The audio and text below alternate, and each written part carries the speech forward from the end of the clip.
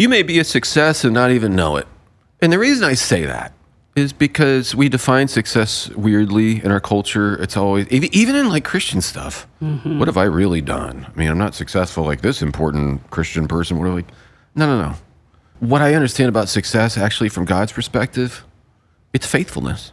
It's not about like I did this thing and it was big and it affected millions of people and like no. It's just being faithful with what He's bringing across your path. It's this loyalty to Him. Mm-hmm.